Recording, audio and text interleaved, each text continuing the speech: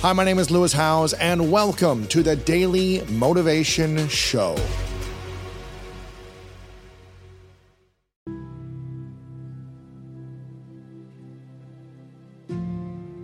Why is it important to be thinking of giving and contribution in order to generate wealth? When people say that, well, I don't have much to give. I'm barely making enough to pay my rent, my food. How can I have the mindset of giving in order to build wealth? What would you say? It's the only, you never get beyond scarcity. You got to start beyond it. You got to plant your feet. And, so many people say, well, when I'm rich, I'll give some money. Right. If you won't give a dime out of a dollar, I can promise you're not going to give 10 million out of 100 million. Right. Not in a trillion years. So if you start, what I always believe is it transforms you. I had a group of kids that I went to, like when I was 31 years old, I was invited to this grade school in Houston, Texas. And each grade did a little mini assembly for me of how they used my stuff, at that year. And at the end, I was really emotional. And I was like, you guys asked me to come inspire you. You've inspired me. And so the sixth graders had only done it for 1 year. And I said, I'm going to sponsor your college educations. I had no idea how I was going to do it. I was doing well, but not that well. And I said, I'm going to pay for your college educations. But I said, here are the rules of the game. And I just made it up while I was right there. I said, you got to keep a B average. I'll get you mentors. There's no excuse not to be above average. You got to not use drugs. You not get yourself in prison. And you got to give me 20 hours of community service a year. The reason I did that is I don't have a college education, but I knew if I got these kids who thought they needed something to be the ones to go give something, it would change their identity, it would change their life more than college. Right. And ironically, I think we had 70 kids originally.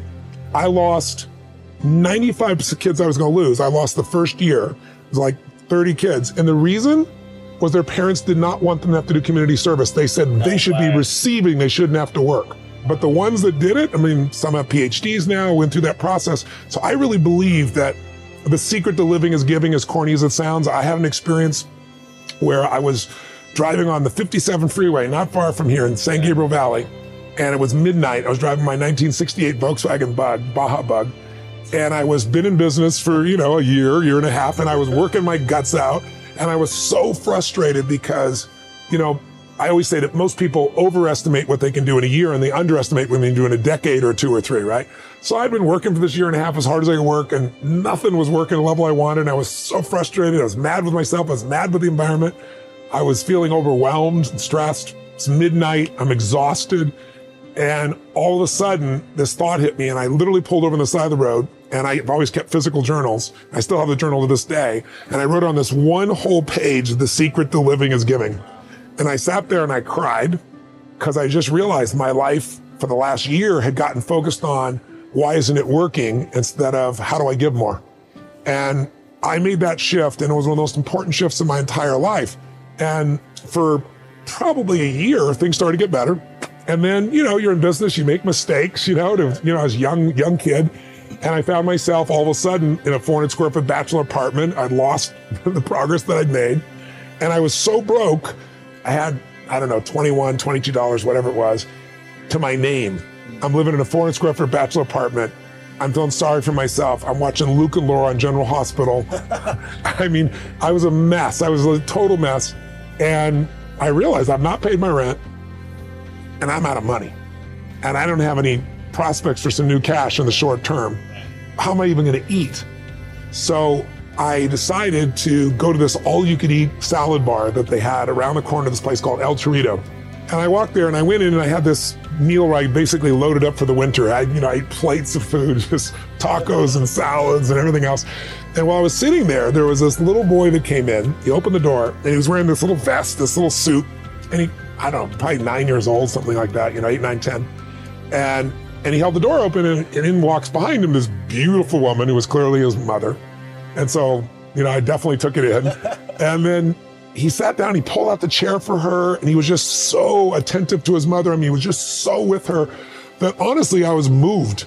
And so I finished my meal, and then I got up and I paid the bill, and it was like $6 in those days, for all you could eat salad bar, whatever it was.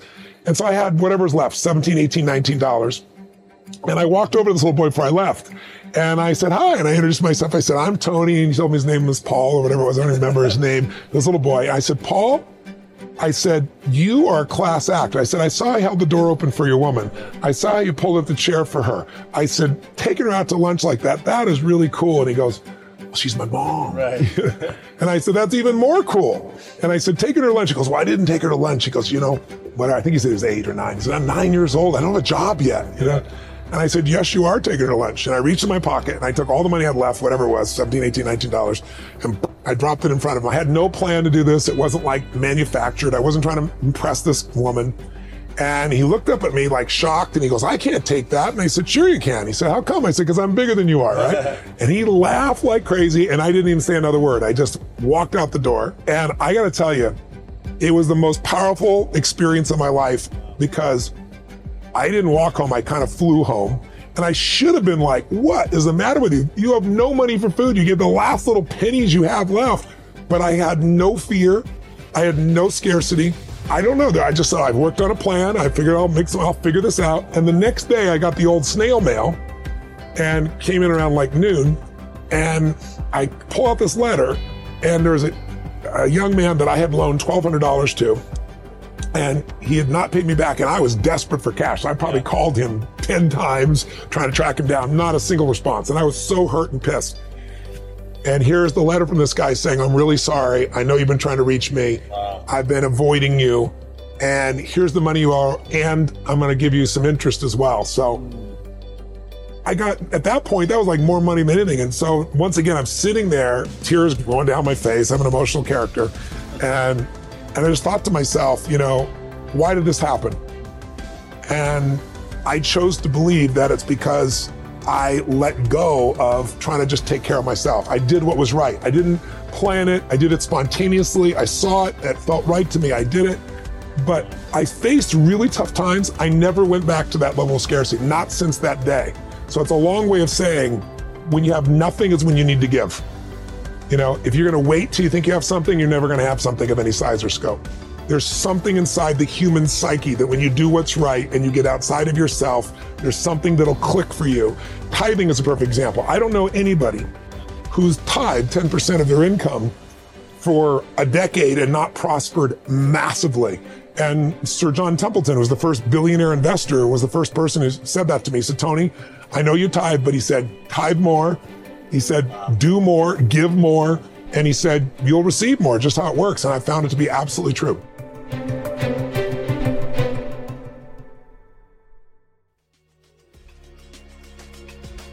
Thank you so much for listening to today's episode of The Daily Motivation, and I hope you have an amazing rest of your day.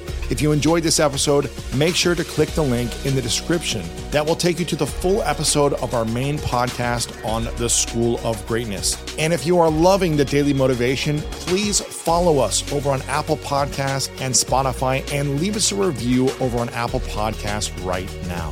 And if you want more exclusive content and ad-free listening experience, make sure to subscribe to our Greatness Plus channel on Apple Podcast right now.